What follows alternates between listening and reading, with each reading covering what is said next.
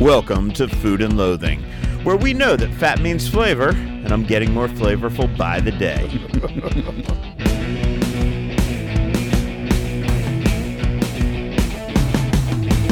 I'm your host, Al Mancini, with Chef Rick Moonen co-hosting, and the little engineer who could, Rich Johnson. That means flavor. I think I'm right up to Waizu status by now. Are you an A5? That's the question. Well, I'll tell you, you are not the... well, we'll get to the snow beef momentarily. But in the meantime, yes, welcome to Food and Loathing. We're coming to you, as always, from the only place on Earth where people would build an artificial lake with choreographed dancing fountains in the middle of a desert, then cover it up with a stage so that football players would have a chance to take a bow after being drafted and finding out they're going to be billionaires. Brilliant! Oh, gentlemen, yes, I am talking about fabulous Las Vegas, Nevada, and the draft is here. Honestly, before I moved to Las Vegas, the draft was just something I remember seeing in those old movies about Vietnam. Yeah, right, exactly.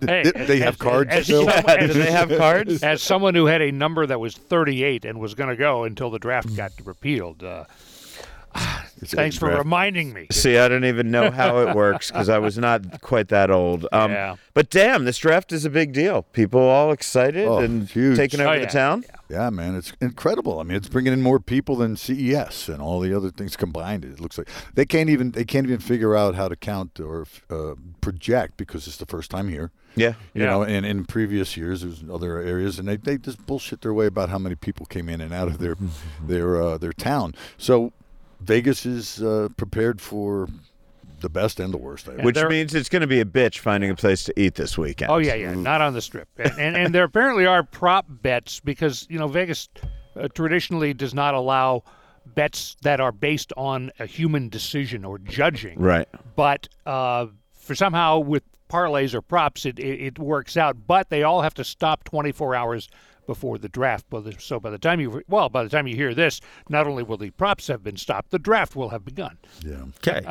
Well, all I know is it's going to be a bitch. I've got a publisher in town this weekend. I think I have to go out with him and talk about writing for his book, and I've got no idea where we're going to eat. And when you're the guy whose job is to find the place to eat, wow, that's a lot of pressure. Neighborhoods, baby, neighborhoods. If y'all are listening to this and you're a chef, I may need to call in a favor this weekend. You can do it. But the draft is ahead of us. What's in our rearview mirror? We always love to keep you informed on what we've been doing because it's usually a way to keep you up to date on what the Las Vegas PR teams have been hyping, pushing, plying us with free alcohol, decadent bites, as they try to convince us that their clients are newsworthy. Love it or hate it, that's the way Las Vegas operates. I'm just here to give you an insider's vantage point. Rick, you and I have been to a couple of events together with varying degrees of success. So I feel I should let you start this thing off, and I'll back clean up. That's a baseball expression, right? I'll back clean up. Yeah, at the end. But Rick, let's talk about some of the things we've done or you've done. Hell of a week, Al. Yeah, we got together and it was kind of fun. Not kind of. It was great. You know, we met at the Wynn. You know, and they have their trio of cocktail lounges and areas at the Overlook. You know, just at the top of the two spiral staircases that go down to SW Steak and the Lakeside, right? So, but above it, there's a nice place. We had cocktails. They were well choreographed. Bumped into some cool people. Enjoyed it. Went home. Simple. Yeah. Well, and let's give a little bit of follow up on that. I want to give people the proper on that because we do have a Cutter Marina that I'm going to get in right here right now. So we'll play that. But just so you know, the Wynn has this new cocktail collective. It's hard not to see it as kind of being a challenge to the Venetian Palazzo Cocktail Collective, right? Cocktail Collective. I finally found a word I hate more than program. Program? Yeah. Well, no. See, when numerous places share the same program, they are, in fact, a collective, perhaps. Okay. I don't know. We're making up this vocabulary as we go along, but what the fuck? If I'm not going to do it, who is? You got it, man. My job. I am the arbiter of language. Pour here. salt on that slug, brother. But they have three great cocktail lounges. They're all overlooking that Lake of Dreams, which is that man-made lake in the back of Wynn. There's a little bit of there's a waterfall there, a little bit of a show. Heads pop out. Singing frog. Yeah, I've never quite gotten it, but it is beautiful. It's very tranquil. They always used to have Parasol Up and Parasol Down were the two cocktail lounges. Right. What they have now, and it opened in the midst of COVID, was the Overlook Lounge, up where Parasol Up used to be, I believe, the same space. And it's gorgeous. We've spoken about that on this. They've now rounded that out with when you go downstairs, there is Parasol Bar, which is where Parasol Lounge used to be. And then outside is the Aft. Aft, which is, well, Marina will tell you about how they designed that. But they're beautiful. They all overlook the water. They all have cocktails by Marina Mercer Borini, who, in my opinion, one of the best mixologists in this town. She invented that crazy verbena that makes your mouth go nuts over at the Cosmopolitan during her time over there. She's not afraid to color outside the lines, that's for sure. That's what I like about her. Yeah, she's amazing. So I spoke to Marina a bit about the collective, what she did for it. Let's just play what she has to say. Marina, explain why we're here today trying out these various cocktails, because I know they're not all new. So what have you rolled out? What's new here? What's exciting for people that haven't been to Vegas in a while? I feel like this is Groundhog Day because I do remember when we opened Overlook, we went over these cocktails. But we do have our cocktail collection on the Lake of Dreams, which are 3 different concepts. So our 2 new concepts downstairs is Bar Parasol and Aft Cocktail Deck, both designed by Todd Avery Lenahan, our Chief Creative Officer, who's also done Overlook. So these are kind of a collection of bars. We're launching all new cocktails. This is still the same menu up here, but the additions are kind of seaside-inspired cocktails. They are on the most beautiful Lake of Dreams here in Las Vegas at the Wynn. So it's just the Aft is inspired by a yacht. An Aft deck is apparently where the parties are on the yacht. So it's this beautiful design out there, and all the cocktails, I think, hopefully just kind of color in the lines of that experience. Cool. Any specific inspirations that you drew in designing the yacht type? I mean, first of all, okay, I guess I have to ask this. Have you been on a lot of private yachts, and have you bartended or consumed on your own on a lot of private yachts? And if so, did you draw inspiration? So no, I'm still waiting for that invite. But no, all of the cocktails are inspired by different glamorous travel locations. So we have Cannes, which is the champagne sour inspired by the south of France. Catalina, which is this verdant Bloody Mary, that's a green Bloody Mary mix with this kind of colossal shrimp on the side. Everything is in Capri, everything is inspired by travel. Each cocktail is named after a destination, and all of the ingredients kind of tell that story. Okay, so there's Marina, there's Wynn. We had a great time. I had a great time. We saw lots of cool people. You want to get to some other things we've done this week, Rich? Rick? So I got an email asking me if I wanted to participate in the greatest thing that's going to take place in downtown Las Vegas this year. It's a taco throwdown type thing, and it's paired up with a beer company, I believe. Well, it was Great Vegas Festival. Great Vegas. And it's always been the Great Vegas Festival of Beers. It's by Motley Brews. Mm-hmm. We had Brian on to talk all about it. And then Friday was a taco and tiki cocktail throwdown was Friday night. Mm-hmm. That was a lead-in to Saturday's great tasting, grand tasting, groovy tasting, some shit like that, Right. But it was a fantastic giant tasting, massive event on Saturday. You were asked to come in on Friday. I was actually asked to participate. In other words, compete in this. And I'm like, I don't have a home restaurant. I don't want to do that. You don't have a restaurant. I said, I really can't do this, Eric. I'll judge if you wish. And she gets back to me about 2 weeks later and says, yeah, well, if you're still available, we'll let you judge. So great. Happy to do it. I mean, because it connects me to everybody, So I go down there. I mean, I had a couple of things going on just before it, and I get down, I park, and hard for me because I'm stupid. And then I get in there, and nobody knows who you are, what's going on. You finally get in there, pass, wristband, and I'm looking around. No one's coming in yet, so I'm looking at all the different booths and everything. I don't recognize anybody. I'm like, I don't really know these people, because I don't go to those places. Not that they're not good, not that they're not well known. I don't want to disrespect anybody. I personally didn't know anyone. That's unusual for me. So I'm like, must be getting old. So the queue comes in. The people flooding in. The line started lining up. I bumped into my ex-wife and his girlfriend. Not a good sign. So I'm like, okay, here, and these lines are just getting enormous. So I finally, want to know, where am I supposed to be? Where am I judging? I expect a table, and they're presenting them to you, and you're writing down things, Mm-hmm. So then I finally get in touch with Mr. Gladstone, a good guy, great guy. No, I'm not going to put him down at all. And I say, hey, great to see you. And he's like, where am I supposed to be? He's like, he hands me this. Well, I've got that. This thing gigantic spreadsheet of 4 pages of paper, and says, here you go. I said, well, where do we go? I'm thinking, where's the table? And he goes, no, you just taste the tacos. Like walk around, wait in these lines. I said, you want me to wait? And it's worth mentioning these lines are massive. And look, that's a problem at any food festival that, sometimes the lines are just really fucking long. And these were some long lines. Yeah, and I don't know, I was cranky. I'm going to be honest with you, I was a little cranky. You were definitely cranky, but that's okay. So when I said, you want me to wait in these lines, I said, yeah. I handed the paper to Al, and I walked out the door. So Al gets drafted Thank you, Al. serve as judge at this point, right? So, and I always say, this is always funny because I always used to say when I would judge the backstreet or back of the house brawls, I'd always get asked last minute when somebody else left early, I've right? been there. And I was always shit-faced drunk, right? So, don't really drink these days. That's not a problem. Did eat a big gold gummy right before I walked into the taco. Hey. And I was all like, hey, man, I'm going to be out socializing. I got no work to do. I'm going to get a little high. Why not, right, man? It's legal in Las Vegas. Why the hell not? I'm a grown-ass man. And then Rick I handed this dossier of crap. I'm like, no. Oh, man. So, I got to read? We turned. No. It was work, man. It was a lot of work because this was a poorly organized spreadsheet, I will say. It's printed out. We've got meat ones under the vegetarian and all kinds of weird shit, and so it was a pain in the dick. I will tell you, the lines were long, but I don't mind cutting into lines. Like at the end of the day, somebody's going to ask me to do something, then I'm going to get it done, right? So for me, that meant I cut to the front of every line. I was lucky I knew every chef there, so they already know I'm an asshole. I mean, I've already pissed them all off by being an asshole in their restaurant at some point. So I just walked back and I said, hey, chef, I got stuck judging. Throw me whatever you want me to see. And this other judge, apparently there's supposed to be 3 judges. One didn't show up. Rick left early. And this other woman whose name I don't know. And now there's me, right? And she's looking at these lines. And she's a very nice person. Apparently doesn't want to butt in. Doesn't want to do the shit. So I just go, follow me, right? So I walk up to every chef. Yo, it's Al. Yeah, I know you got a line full of people. Fuck that. You want to get judged? Give me the food. They make one for me. Hey, give one to this woman as well. She needs to judge too, right? So I just kind of took the reins and I was the asshole that I am. And we got it. And I tried to take good notes. We went in the back and we powwowed, and I would say that there were only 2 judges. It was a little tough.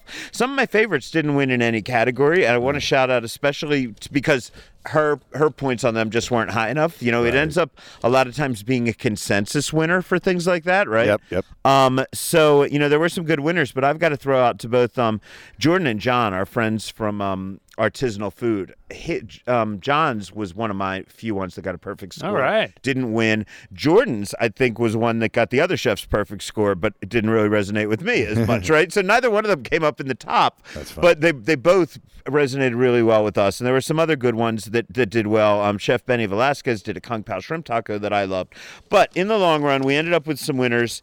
And I'm trying to think. We had, Jesus, I don't even have my winners page here. But I know that, look at this. I mean, can you hear this? This is just, it's like taking out a mortgage for your fucking house, filling out this form. I feel like I have to defend myself here, Rich, a little bit. Okay. Not when I'm doing this. No. Listen. I didn't mean to leave that in your lap. It was just no, man. I didn't feel good cutting in line. If I know the chefs, like I know them, it's like, yo. I'm a bigger dick than you. I get it, and I'm also not as big a star as you. So like I can be inconvenienced more. So that's all fair. So look, Chef Donald Lemperl won in the vegetarian concept. Chef Sam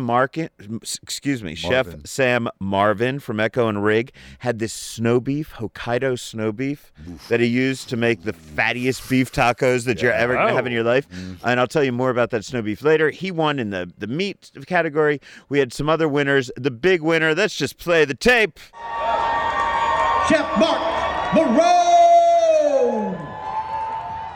Yeah, Mark Marone from Graffiti Bow took home the grand prize, and congrats to all the winners. Honestly, it was a fun event. Not a fun event to judge, but look, man, I am a lowly servant of all of you fine people, so if you need me to come out and you got a pain in the dick thing to do, I'll do it for you, man. No problem. As long as it gets my pretty face out there and I can hand out some neon feast cards while I'm doing it, man. Yeah, I'm a pimp.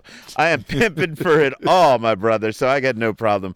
Rich, before we get to other shit that I've done this week, why don't you hit... Rick, did you have anything else that we need to talk about? Any big things? I went to Anima, for dinner. Love it there. Had a little meeting there. It's always great. By Ito, those guys just really have their shit together. I'm going back because I don't know you all that long. I saw my ex-wife wife and her girlfriend comment. Oh. Well, see, that reminds me of one of the great lines I always used before marriage was, once you go me, you never go back. In fact, you never want to have sex again. You might even start looking for convents. We're not actually talking about a girlfriend. That's just not a romantic. Oh, girlfriend. Not a Okay. romantic No. girlfriend. All right. No, it wasn't. Well, I'll cut that whole part out. Yeah. I had some fine dining this week at a very familiar place. Took some friends from Seattle to Oscars on Sunday night. Had a great time. As always, Chef Ben Jenkins and his people turn out superior take on the classic steakhouse. We've talked about a lot of newer places with new ideas on steakhouse. Oscars is not doing Wagyu flights. They're not doing gold leaf. They're not doing some of the other fashionable enhancements. It is steaks. It is chops. It is fish, scallops, chicken. Added in the past year to rave reviews, a hamburger to the dinner menu. Usual sides, serviceable desserts, and not just because they know me, it's a superior service from a veteran staff. So I love that time. I am, since we're really just talking shit about people this week, apparently. We've gone away from the nice thing. I will say, you hit on something there that I think Oscars in the early days was a bit too proud of. We don't have the Wagyu. We don't have the this. We don't have the that. Okay. And when it first opened, I asked Oscar Goodman, where do you get your beef? He's like, people don't care about that shit. And he said that to about 100 different people, and it was a bad thing to say. Yes. Yeah. But we all know that Ben is in there now. Ben Jenkins, great chef. So I'm sure they do care about where their beef comes from right now. It definitely clicked up when Ben took over. Yeah, so let's clarify that, because Oscar was not the best spokesperson No. for anything except getting wasted and On the martini with the getting people off jalapeno. murder Yeah, charges, yeah. right? Absolutely. Remember when that room used to be a martini glass and women and the people swam in it? It was the At the pool, plaza. original pool of the plaza back in 71, 72. when Shaped they like a opened up. martini glass. Yeah. right? Sort of, yeah. There's pictures in some of the hallways in the back of the thing of those days. Little In the history. leisure suits. It was great, man. And the thing was a precursor to the pools these days because it was only about waist deep. Yeah. National Association of Broadcasters Convention has been in town, so I saw a few old colleagues. After we record this, I'm off to dinner at 8 East. And yes, I will be ordering the brisket fried rice, Vital Vegas style. Thank you, Scott. And I took a friend to lunch at Bagel Mania. We've talked about that before. The bagels are good, not quite up to Life's a Bagel in Summerlin, which is my go-to place. But I had lunch there. I tried the hot pastrami sandwich, and it was as good as anything I've had in New York and L.A. No It was way. great. Here's the twist. The default size is like what a normal human being would eat, inch and a half thick. But then you can upgrade for about $2.50 and get the showy Carnegie Deli sized thing for your photos and get some Russian dressing and some coleslaw inside. I really like having that choice. As much as I love the big touristy sandwich, sometimes you need to practice a little moderation, and Bagel Mania came to my rescue. Al, what's happening? Okay, good. Moderation. Once This in a is great Vegas, while. But baby. you can't be too. You don't want to be extreme in your moderation. Yeah, okay. Right. Look, we should mention that the Palms is now open for business. Yeah. We are recording this just prior to going to their grand opening celebration. And we're going to have a whole lot next week. Yeah, a whole lot next week. For now, we'll just leave it Yeah. pretty, because we got a lot That of was a things big going on. day. Yeah. So, also, though, let's also talk about some other things we did this week. I had not one, but two visits to Vanderpump à Paris, the new spot from Lisa Vanderpump in the Paris, Las Vegas. They'd press in for a luncheon a few hours prior to their big grand opening gala. While I wasn't thrilled at making two trips to the place a few hours apart with illumination or whatever that thing's called in between, it proved to be a good idea because the food, which I never would have gotten to experience properly at a Bells and Whistles red carpet event, for whatever the hell network airs Lisa Vanderpump shows. The food was actually quite good. I had a birdcage full of cheese. I had some pastry stuffed with brie and truffle, trio of raw bar items like shrimp ceviche, and they were parsed into gorgeously arranged bites. Several excellent vegan items. Honestly, high-end cuisine that was not what I would expect, and that's probably my fault because, when I got to ask some questions, I did sort of feel bad for Ms. Vanderpump, or at least for the way that I treated her, I guess. I was trying to be very polite and very nice. But I asked her how she would describe the place to people who perhaps only knew her from TV. And while she was really gracious, and we'll play the tape, I'll play the whole tape, but she was quick to point out that it was a strange question since they have over 30 restaurants. And they were doing that long before they did TV. I knew that, and I do know that. I still think it's a fair question to assume that when a celebrity even a celebrity chef, even a Gordon Ramsay, even a Wolfgang Puck, when they open in Las Vegas, there may be people who don't know what to expect from their food because they've only seen them on TV. No, I mean, was that a mean question? No, not at all. I don't think so. Highly appropriate. Okay, well, let's play it. Could you just tell people what to expect? People who may only know you from television, what should they expect from this restaurant and this bar experience? Oh, wow, that's really funny to me when you say only know me from television. You're right, but I guess it's my 35th restaurant or something like that, maybe even more, actually. It's our passion, and I think design-wise, this just is off the hook. It's been a passion project. It really has, and everything's kind of unique in here. You can't think, oh, I'll buy that over there, because it's all been made for Vanderpump Paris by Vanderpump Elaine. So I think it's very sexy, it's very decadent, and it also has whimsy to it, that playfulness that we love to find in Vegas. Okay, so that was interesting. What I've also found interesting is they spent a lot more time discussing the decor than the food there in that cut. So, and she's all about how beautiful the place looks. I just can't get past birdcage full of cheese. No, Al says it like, I had a birdcage full of cheese. Yeah, I just wanted to let that one hang out there, man. I got your birdcage right here. Yeah, who doesn't have a birdcage full of cheese? I'm birdcaging here. Exactly. I know where you're going.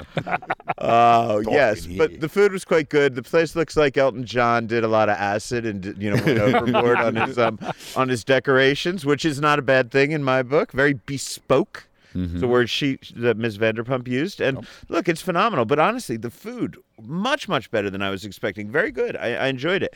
Didn't look at the prices. So I don't know how to tell you how that comes in. So, I get a feeling it's a little pricey. They, opening night, they didn't have it. Also paid a visit to Gio Maro's other restaurant, Old School Pizzeria in North Las Vegas, thanks to David Tatlock of the Soul Juice Band.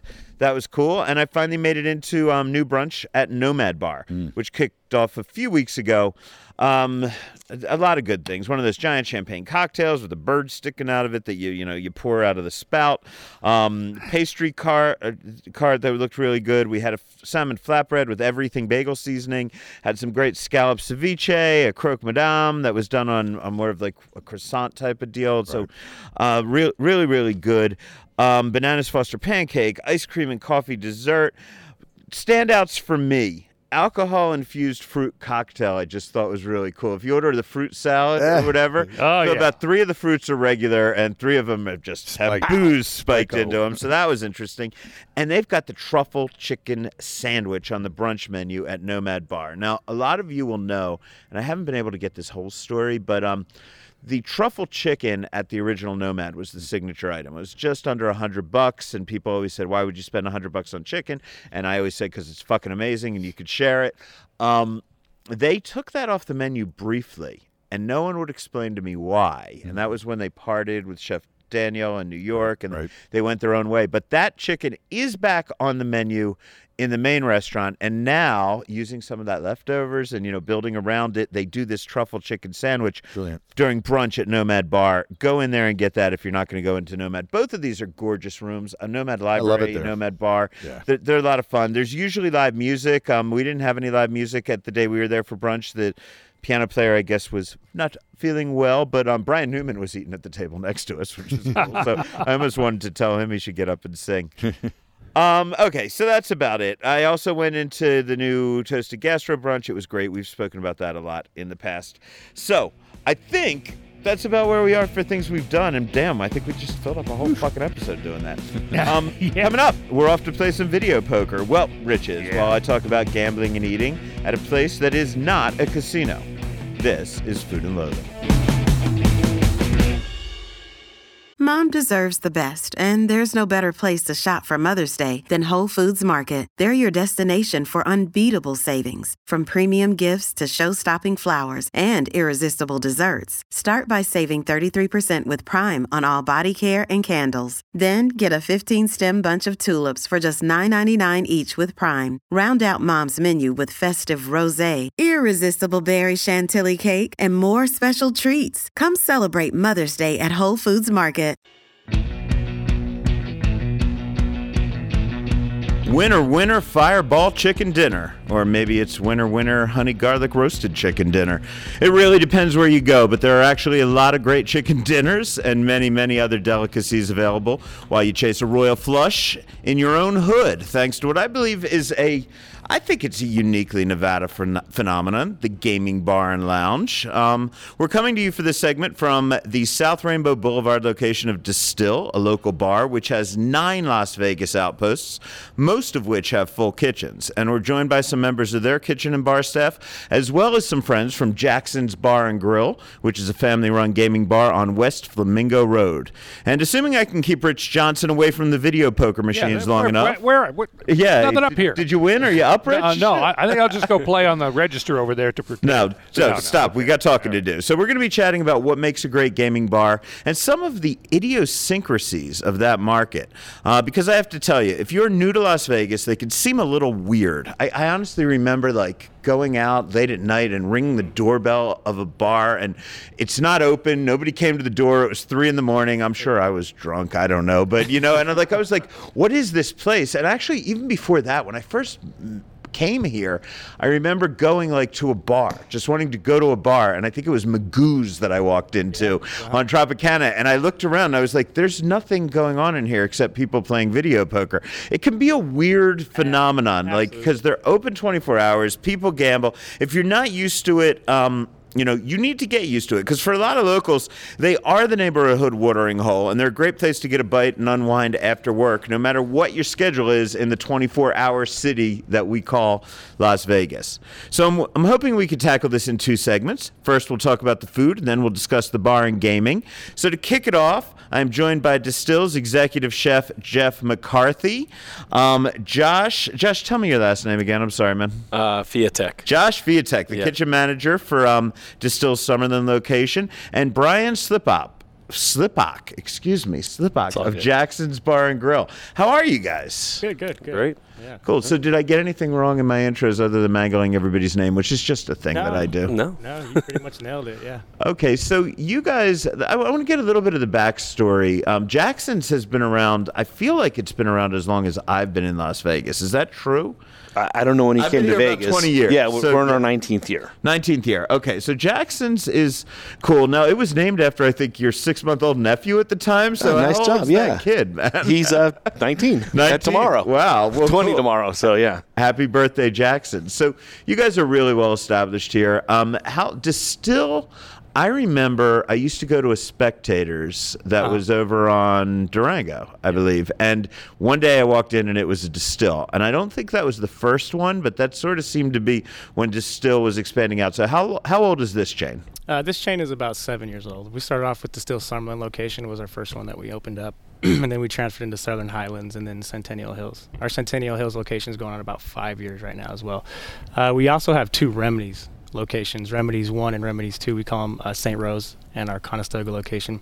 Remedies St. Rose has been around for about 15 years, and those are the 2 locations that pretty much started the Distill program. Okay. Yeah. So I think there are certain common aspects, correct me if I'm wrong, about what it means to be a gaming bar. I think you have to have a certain number of machines to have a license. Yes. I believe you have to be open 24 hours and you have to serve food. Am I correct in all of that?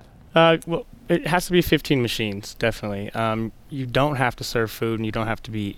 There's certain times where you might have to shut down the graveyard shift. We don't have to we don't have to shut the bar down when that happens as well. So if maybe Brian or someone else wants to. Our license is a little different. Yeah. As long as we can have gaming as long as our kitchen's open. So we have everything open 24 hours. Okay. Because, when I first moved to town, I thought that was the deal. Then I remember there was a weird Dottie's thing that went on, and it kind of became like all you had to have was fucking candy or something. I don't know, like gum, and that was your food. Correct. I mean, it's weird. I mean, that's where if you're from out of market, this is still Nevada. It's still kind of the wild, wild west with licensing out here.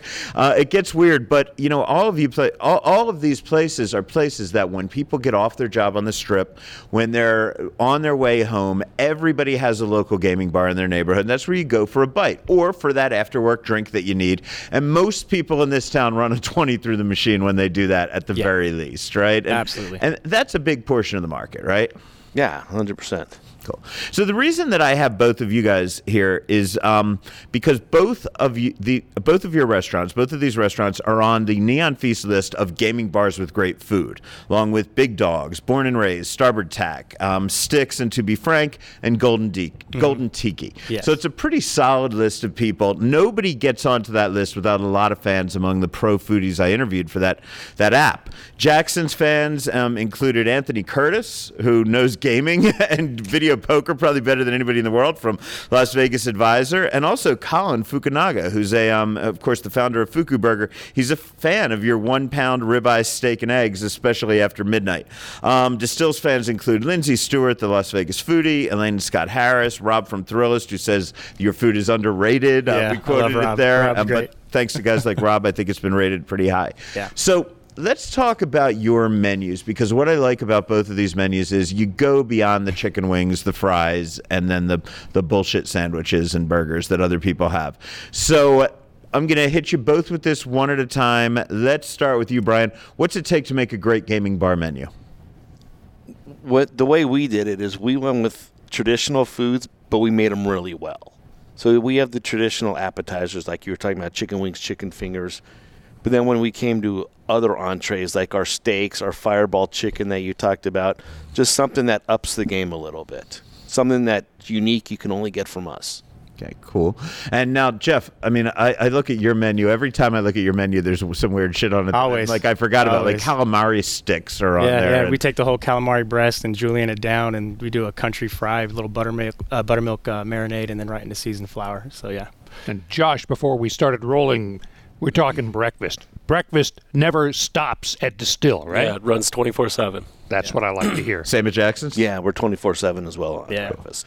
So here's the weird thing, because, at the two extremes of food preparation, there are chef-driven restaurants. I mean, I'm not talking about it has to be 4-star, but just chef-driven restaurants. Yes. And then there's what I call freezer to fryer, often disparagingly referred to as freezer to fryer. But you have to be kind of open to more of a freezer to fryer than a chef-driven model when you're staffing a kitchen 24 hours a day, and there could be long times. So where do you guys, each of you, think you fall on that spectrum? Are you more chef-driven, or are you more convenience-driven? We're 100% chef-driven. We make all of our own dressings. We make our own egg wash. Anything we can, we make. We're breaking down our chickens. We're breaking down Terrace Major for our steaks.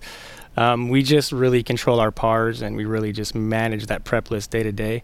We really run a restaurant program in our kitchens, and that's that I hope that shines through to the guests as well. But except for Rich, who hates when anything's called a program. Right? Yeah, and or we just added to the list collective. Yeah, we'll compound to your list real quick. But I'm all about programs. But anyway, yeah. So it has to be from scratch. I wouldn't be involved in it. I'm not going to get. We might buy a solid chicken tender. We're not making our own chicken tenders, because I'm not trying to compete with other chains that do that. And let's be fair. I mean, you're wearing a Distill chef's outfit right now that also says U.S. Foods on the side. Yeah, so absolutely. You certainly are. You're not farm to table, but no, we're not. Higher quality. Yeah, absolutely. You're putting a scratch kitchen to a certain extent. And if I can get my wings, they're never frozen. Our burgers are Angus; they're never frozen. If I can get all my proteins from out west, that's what I'm going to do. I try to get the best food I can in quality and start from there. Cool. Yep. And how about you over at Jackson's? We're about 30% frozen versus fresh. A lot of the staples that we bring in for our appetizers will be frozen, but our chicken wings are not. We bring those in our fresh. And the majority of our entrees, we also cut our own steaks. They're always fresh, never frozen, 24 hours a day. Our sauces we make, our dressings we make. Our soups are homemade, so we're about 70% of everything that we make is fresh, never frozen. Cool. Now, Josh, when you are within a large family like Distill, how much creativity can you take at an individual restaurant, and how much are you tied to the corporate so that it's going to be the same at every Distill? I mean, Jeff pretty much gives me free reign to run any specials that I would like to. If I want to be creative, he gives me that option. So, I mean, honestly, 100%. Obviously, we run the same menu always, but if I have some extra product that I need to use, he allows me that creativity. Okay. So for both of you guys, what do you sell more of? Wings and burgers, or some of these clever dishes that you come up with? Well, It's wings. No matter what, it's wings. I can put a sticky short rib on, citrus grilled mahi, no matter what. Our menu trends, it's wings, fingers, it's still those items that Which is so gross because I do not agree. want my hands covered with wing sauce when I'm playing video poker. I mean, like, Exactly. I don't want anything Right. that I have to touch to my face while I'm playing video poker. But Yeah. how about you, man? More wings? Wings and burgers, like you said. Yep. That's our number one seller overall. There's our wings. And then our steaks and our burgers are number 2 and 3. So then what inspires you guys to go that extra mile and create something that's better than just burgers and wings when many have demonstrated you can make good money at video poker without putting out good food, but you Yeah. guys choose to put out good food. So what's the inspiration? We just use it as a way to get people in the door. You're going to come in for our $20 ribeye. You're going to put money in the machine. So I want to have a better steak than 3 blocks around me or 4 blocks around me in every direction, whatever bars are doing there. Same with our chicken wings, our burgers, everything like that. We just put out our best top-notch food, use that as a tool to get people to come in. Yeah, Brian nailed it. We do these special items, and we do a surf and turf. We want to bring people in, but on the other side of that, we want to keep people in their seats. Mm-hmm. We want to be the one-stop shop. If you're here, you're eating with your significant other, your wife, and she wants to have a grilled salmon or grilled mahi, you guys might have to go to another location or another restaurant for that period. But here at Distill, you can sit, gamble. She can get her salmon. You can eat chicken wings, whatever you want. It's that one-stop shop. We don't want you to leave. In each case, are your full menus offered 24 hours a day? Yes. Yes, 24. Yep. Cool. And that is just what makes it a Vegas experience, right? Oh, Because yeah. you get anything anytime. Yeah, exactly. And we are a 24-hour city, and I think you guys, probably more than anybody else, you may see more food industry workers than traditional fine dining restaurants see because those guys are working when the fine dining restaurants are open. Yes. When they're off work, they're coming into your place. So I would think that there's an appreciation for quality with the people that are getting off work on the Strip. It's nice where we're located. We're by the Palms, by the Gold Coast, by the Rio. They get off work at 1 in the morning, 2 in the morning, 3 in the morning. They don't want to go home. They have a pocket full of money from their tips, and they come to us. And Exactly. they have won't- ability to go anywhere, and we get them all the time Yeah. coming in for breakfast and dinners. Do you guys comp meals as well? Yes. Yes, absolutely. It's a big part of the program. Yeah. It is. Yeah. So is it important to always have a player's card, even if you just go to these places Yes. to eat? If you're I would running think so, money yes. through All the machines? time. We Yes. tell people all the time. Yes. And I've heard everything from people saying, "Oh, I'm not lucky when it's in, or it does something." But no, let me tell you, tell people get a player's card. We can track you, and we can give you more and tailored deals for what you like to do. Always get a player's card. Yeah, absolutely. And that way we can send out emails tailored to that player as well too. Hey, thank you for spending, or hey, we haven't seen you in a long time. Come in. Yeah. I do like to talk to the beginners and people who aren't used to this because I hope that we have out-of-towners that listen to this, and I really like to get people off the Strip and exploring, and they're visiting neighbors. So let's talk about what those bar buddies are. Let's talk about eating at the bar while you play video poker, and you've got a fucking steak dinner, Yeah. and you've got these weird wobbly things that look like they're death traps, but they actually hold food really well right over it. So explain the bar. Does anybody know the history of them, like where they came from? No, I do not. I do. I don't. No, Oh, you I asked? Oh, I think thought we you were should asking. know. So, Yeah. so explain what they are, and it's basically so you could eat at your machine. Yeah. and it makes a flat surface. Yeah, Pretty it makes much, a flat The serve. shelf. Yeah, the bars a lot of times like have little ledges on them. These create just a flat surface for the plate. Yeah. You can play, you can eat your food, and everything's just level and sturdy. It's like the old school TV tray. Yeah. You just sit down and it's pretty much that same.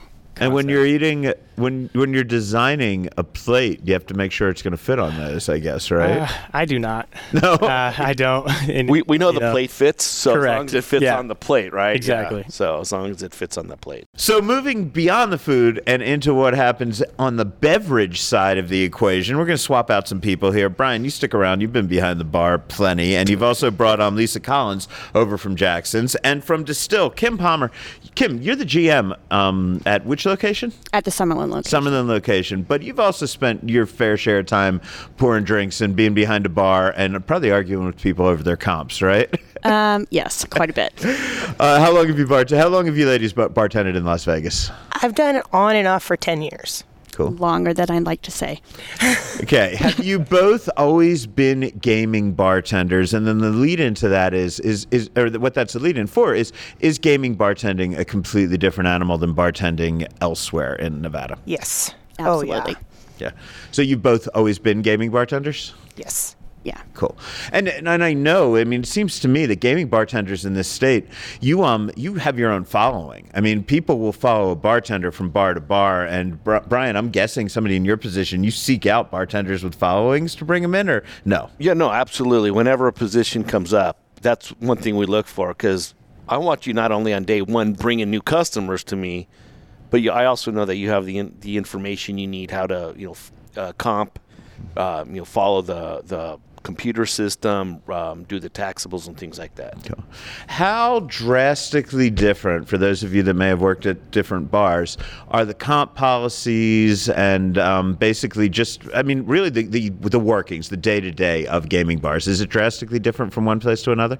I don't think it's completely drastically different. I mean, a corporate bar is going to be more fine-tuned than a smaller singular owned bar. You're just going to, the inner workings are different. But a comp policy is pretty much straight across. Usually it's 20 and it's one drink under $7 is pretty industry standard. I agree with her completely. And Jackson's is the smaller singular bar. So we are a little more laid back. But yeah, it's $20 in, you're getting one drink. And then the more you play, the more that we could take care of you. Okay, now there's the big issue, because now, again, there's a lot of misinformation out there. There's a lot of the people who do this all the time. They have it dialed in, and I'm going to talk about what some of your high rollers may do at these places. But the people who are the high rollers, they know how this shit works. They got no problems, right? But what I always hear from people when I say, "Why don't you meet me at this bar? Why don't you meet me at that bar?" They suck. I played all night and I only got one cocktail, or I played all night and I only got this. Usually, I think the person's full of shit because I know how much they drink, and and much like me, we forget what we drank. But that being said, the sticking point that I hear from a lot of people is, if I put a $20 bill in the machine, let's say I hit a 4 of a kind, now I got 100, right? And then I play that 100 down to 0. It takes me all night to lose that money. I only got my one free drink comp because I only put the $20 in. Is that the deal? Should I cash out that 100 when I get it, put a new 20 in if I want to keep drinking all night? Like, how much do I have to really calculate that?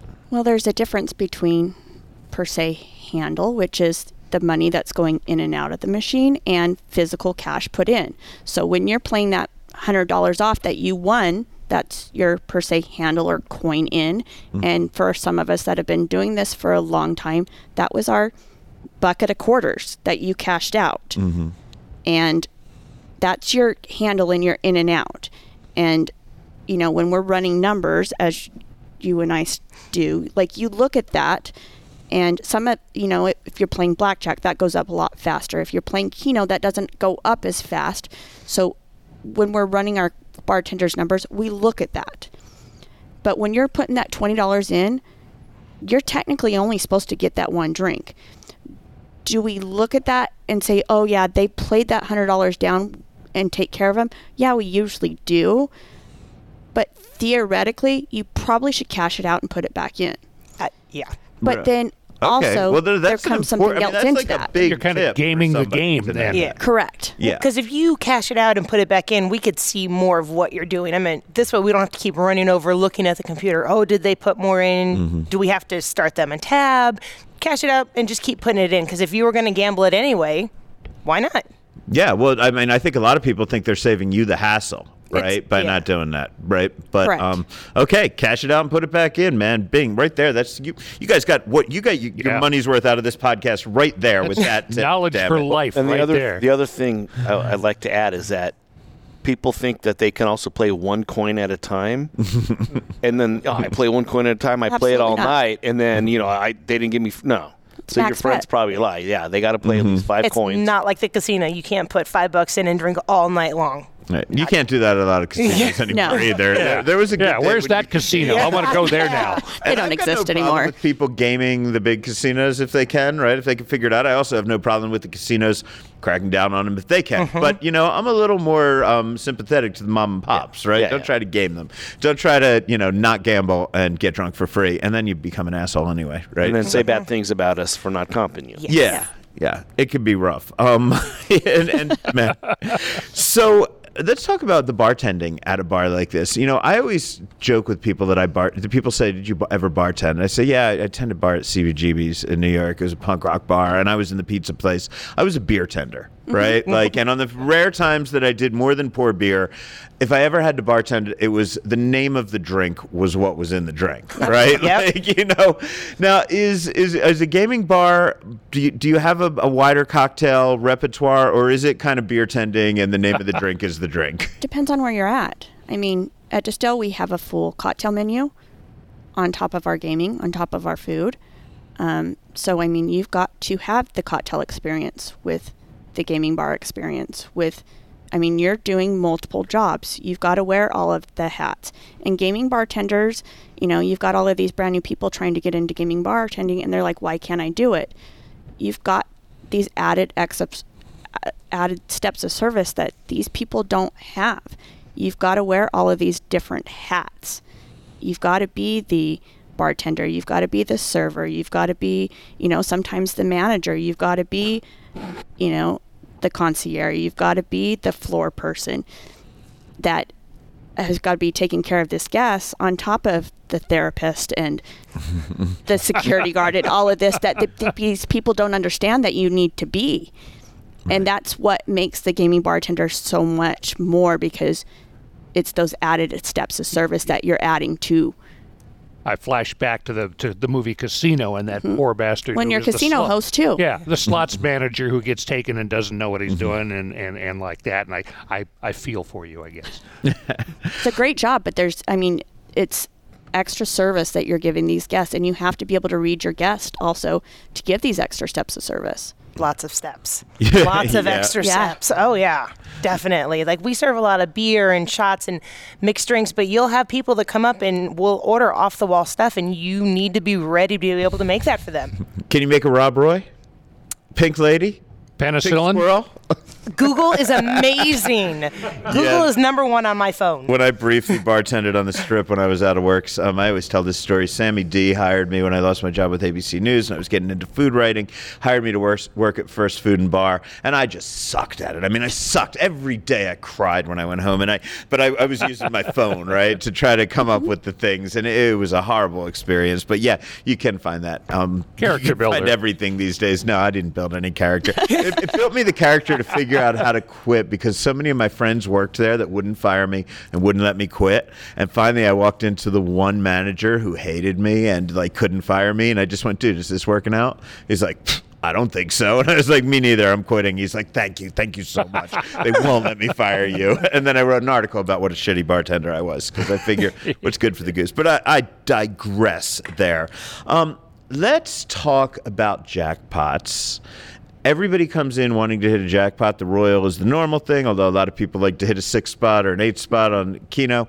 I read a lot of bartender message boards, and there's so much bitching about the tipping that goes along with the jackpot. Now, I mentioned Anthony Curtis at the Las Vegas Advisor. I've read a lot of his books on gambling and the ones he publishes, and I know that value players are not big tippers traditionally, and I see the tips that the bartenders expect on these message board, and it seems a little like, here's the deal. If I hit a Royal and I'm a serious player, odds are good I lost $5,000 before I hit the 1,000, and then that bartender's expecting how much of that 1,000 when I hit in order for me not to be an asshole. And that's the question, because we live in a town of tips and reputations get around. So if I hit $1,000 Royal, what's the standard tip? What makes me not an asshole? Would you like to come back there? Yeah, that's it. I want to come back, and I want you to like me. Yes. No, I consider myself a pretty good tipper. I'm not a fantastic tipper, but I also know that people take very careful notes about how much Al Mancini tips, so I try to consistently tip. But I don't gamble much these days, right? So what's a solid tip? A solid tip on a Royal would be $100. Okay. Yeah. So Usually industry standard, they say 10%. yeah. Okay. So people are going to either like me or dislike me with my answer. Industry standard is 10 to 20%. I've been doing this for a long time. It is a gift. The minute a bartender starts expecting something is the minute they don't deserve it. You are taking care of these people. What they are giving you is a gift for how you've taken care of them. They're saying thank you for taking care of me. Yes, the minute you start expecting it is the minute you don't deserve it. And the minute they start bitching about it is the minute they don't deserve it. And I've done this for a long time. Yes, there's standards. Yes, people will come in and you say, we get all these people from out of town and they say, what am I supposed to do? And I always say, well, there's usually an industry standard of 10 to 20%, and you can lead them into a direction of what they should do, but it's a gift. Yes, most of us all work for tips, but you shouldn't expect anything. You'll always walk out of work with more money than you walked in with. Right. So, Correct. yes. Yeah, which most of your customers are not walking out of the bar with more money than they walked in with. That's the whole point of Vegas. You have the chance, and that's what There's makes it always fun. that opportunity. And I remember having a conversation with a gentleman who was a floor boss at Caesars. He had been there for almost 40 years. And he was a good player of mine on Graveyard.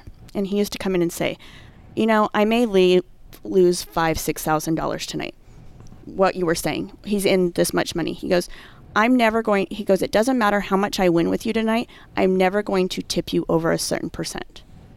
He's like, the most I'm ever going to give you on any jackpot is $600, no matter how much I win. And there's people that will think that. And that's perfectly acceptable because it's a gift. Right. And I think people need to get out of that thinking, but there still is that industry standard thinking of 10 to 20% on a jackpot. And we look, a lot of people who undertip, or let's not say undertip, a lot of people who tip on the lower end of tips are doing it because that's what they believe is a proper tip. A lot of people don't know what's expected. And that's why I ask, what is the industry standard? Of course, everybody should feel free to tip how they want. I believe people should over-tip. I also believe if I'm down $5,000 and I hit $1,000 and now I'm only down $4,000, it's really rough for me to give you $200 out of that night, correct. right? So I get that as well. And I'm sure now every bartender that listens to this is going to call me a cheap asshole. Sorry, that could be I'm rough sure I piss sometimes. people off too. What's literally the biggest number you can win at a machine at a bar in one of these places? Depends on how your machines are set. I know in our establishment right now, the biggest jackpot we can pay out is $60,000 on Keno. Oh, Yeah, ours is 50,000. okay. How frequently do you see something like that? I see it about once a month. Wow. Wow. Let's talk about how the times that you do hit your jackpot and then they've got to call the guy. Right, we've all been in that situation. You hit it and you're drunk and you're happy and you got $1,199 because a lot of them are set at that, so you don't have to fill out a tax form. That's a whole other issue we can go into. And I'm waiting for my $1,199, and then it's an hour wait, during which time, Well, those we can pay out. It's once you go above 1,200 and above, or 1,200 and above, we can pay that out too. Okay. Once we get above 10,000, then we have to wait for. Okay. Yeah. I've actually had people have to wait for smaller jackpots, probably like maybe a $1,500 progressive, $1,800 progressive. I can remember waiting for those. Yeah. Now, I'm talking back 20 years, and I was, whatever, intoxicated, so maybe it's changed. So I was curious about that. I got to tell you the anger story of all time that way. About a month ago, I'm at the Golden Gate with Scott Robin of Vital Vegas. We're killing time before we go over to do the podcast at the Plaza, which I also produce. He's on my left, I'm on my right, in the middle of the bar at the Golden Gate. He's got his money in. Mine doesn't want to work. The max bet thing for the button doesn't work. So I'm sitting there trying to do that. On his fifth pull, he decided to go to like $2 a shot. He had quads with a kicker, $1,400. And I'm sitting there, I haven't played yet. And he's waiting and waiting for somebody to come over and do the thing. So I go to the machine on his left. And I play, 10, 12 hands at $1 a shot. I got nothing.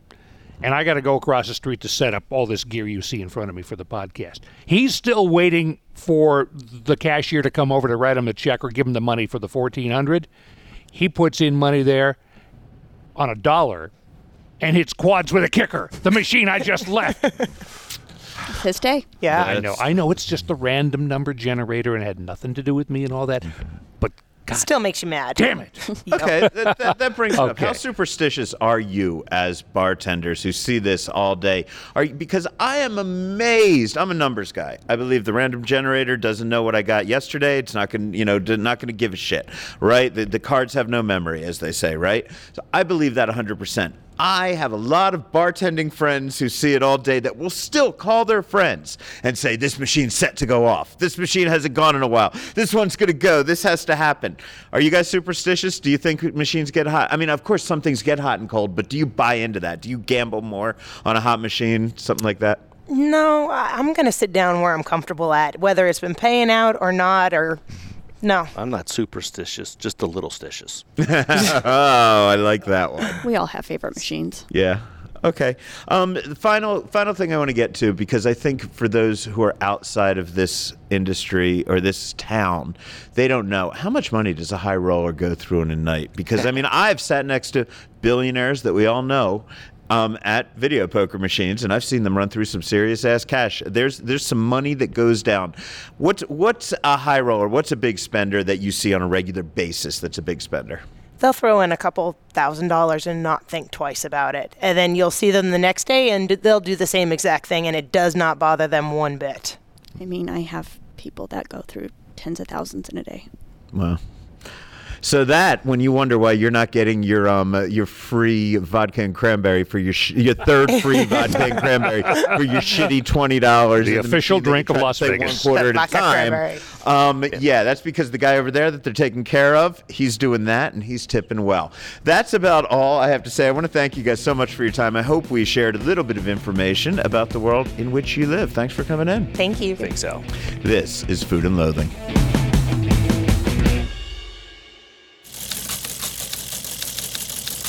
It's time for a little news. And if you are a fan of agave and the intoxicating beverages produced from it, you're not going to want to miss the Tequila. No. Tequila. You Tequila. didn't even do a typo on that. You did a verbal typo. I just had a verbal typo. That's a whole new level of something. You're not going to want to miss the Tequila Mezcal Festival that will run from May 2nd through May 15th at Jose Andres' China Poblano. You'll want to try the festival cocktail called the Pina Poblano, as well as a limited-time flight featuring Maestro Dobel's Diamante and Pavito tequilas. To complement those, Chef Carlos Cruz Santos and his team have created a special springtime menu to pair with agave spirits, including a seared queso a la plancha that pairs with the Pina Poblano. Honestly, China Poblano, for a long time, that was one of my favorite Jose Andres restaurants in Las Vegas. I think it's definitely the one you want to go to if you're on a budget. It's the one that's, I mean, everything's unique that he does, but this idea of mixing Chinese and Mexican cuisines together, kind of in recognition of the old trade route that went through the Manila galleons that one of the one of the Spanish kings sent, I think, Ferdinand had these galleons that went from Mexico to Philippines. They brought Chinese spices. That's all reflected in the China Poblano menu, and I think it's always worth just giving a shout out to how cool this is connected to. It's going to be an experience. I feel educated because I've always said China Poblano.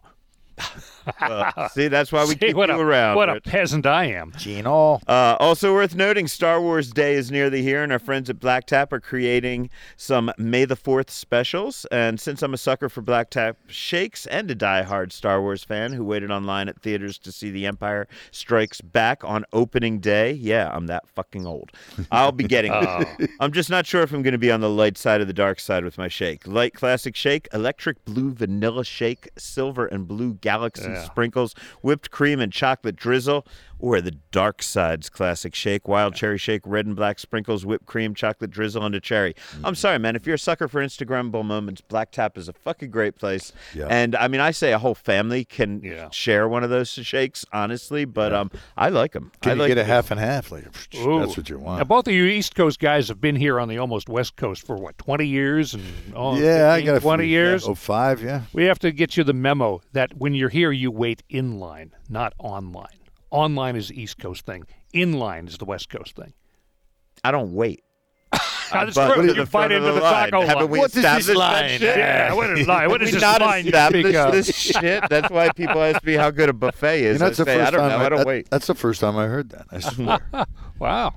Okay, Rich. Well, hit us with some more dazzling. Oh, yeah. Brilliant. You are a fan of California wines. I recommend you check New York Magazine. Its site, before the paywall kicks in, you get a couple of free stories. And the one right on the front page right now is the lingering effect of the wildfires of 2 years ago on wine. About 30 wineries were just ravaged, totally destroyed by the flames of 2020. But the grapes that escaped the flames did not escape the smoke. And the experts at UC Davis have found varying degrees of smokiness in some 2020 vintages. And the term they're using is smoke taint. Yeah, because you always want to use the word taint. Oh, God. Said the word taint. Definitely a marketing nightmare, and the wineries were initially denying such a thing exists, but they could not deny their own palates, and they've come up with something that's known as the West Coast Smoke Exposure Task Force. Oh, boy. Now, the big problem is the smoke taint is not really evident in the grapes. It's only after fermentation and aging, like when you get the bottle of wine and pour it out, that the disagreeable taste emerges. Man, this could be, a whole year's worth of Northern California Pinots and Cabs are lost. A little free advice to you, California wineries: just hire a good PR firm, the Smoky Wine. They're going to pay extra for the smoky wine to get smokier with age. Tell them all kinds of shit, man. You could sell 99% of the public. If you tell them it's good and they're supposed to like it, they'll pay extra for it. I agree, man. You just make up like a cool name for it, like a fire break. Yeah, fire wine. Who wants the fire wine? I had a marketing friend in Seattle who was Australian, and he had some connections back to Australian wines, and they were pouring out millions of gallons of wine a year that they could not sell. And he said, "No, bring it to me, mate, in Seattle, and we'll put a fancy label on it and market it to 25-year-old women." And God, he made $1 million doing that. I forget the brand, but he had 2 or 3 brands that hit that target. The wine was shit, but it was well sold. I mean, shit and shit for the price are two different things, right? Right. Yeah, exactly.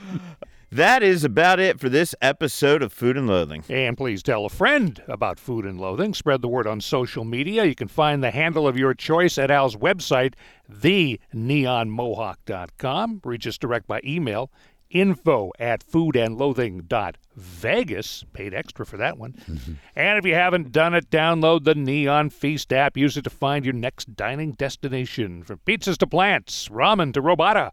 Whatever you need, whatever you want, find it at the Neon Feast. And if you can't get enough of my voice and would also like to see my pretty face, you can see me on the CW Las Vegas every other Wednesday morning at approximately 8:15. Or if you want to avoid the face and just hear my voice a little more, the Highway Drive, the Vibe Radio. I think we're on Highway Country. We're doing Neon Feast foodie updates. I think that's what we're calling them anyway. We're just talking about food on those fine radio stations. With producer Rich Johnson and our co-host Rick Moonen, I'm Al Mancini. Stay hungry.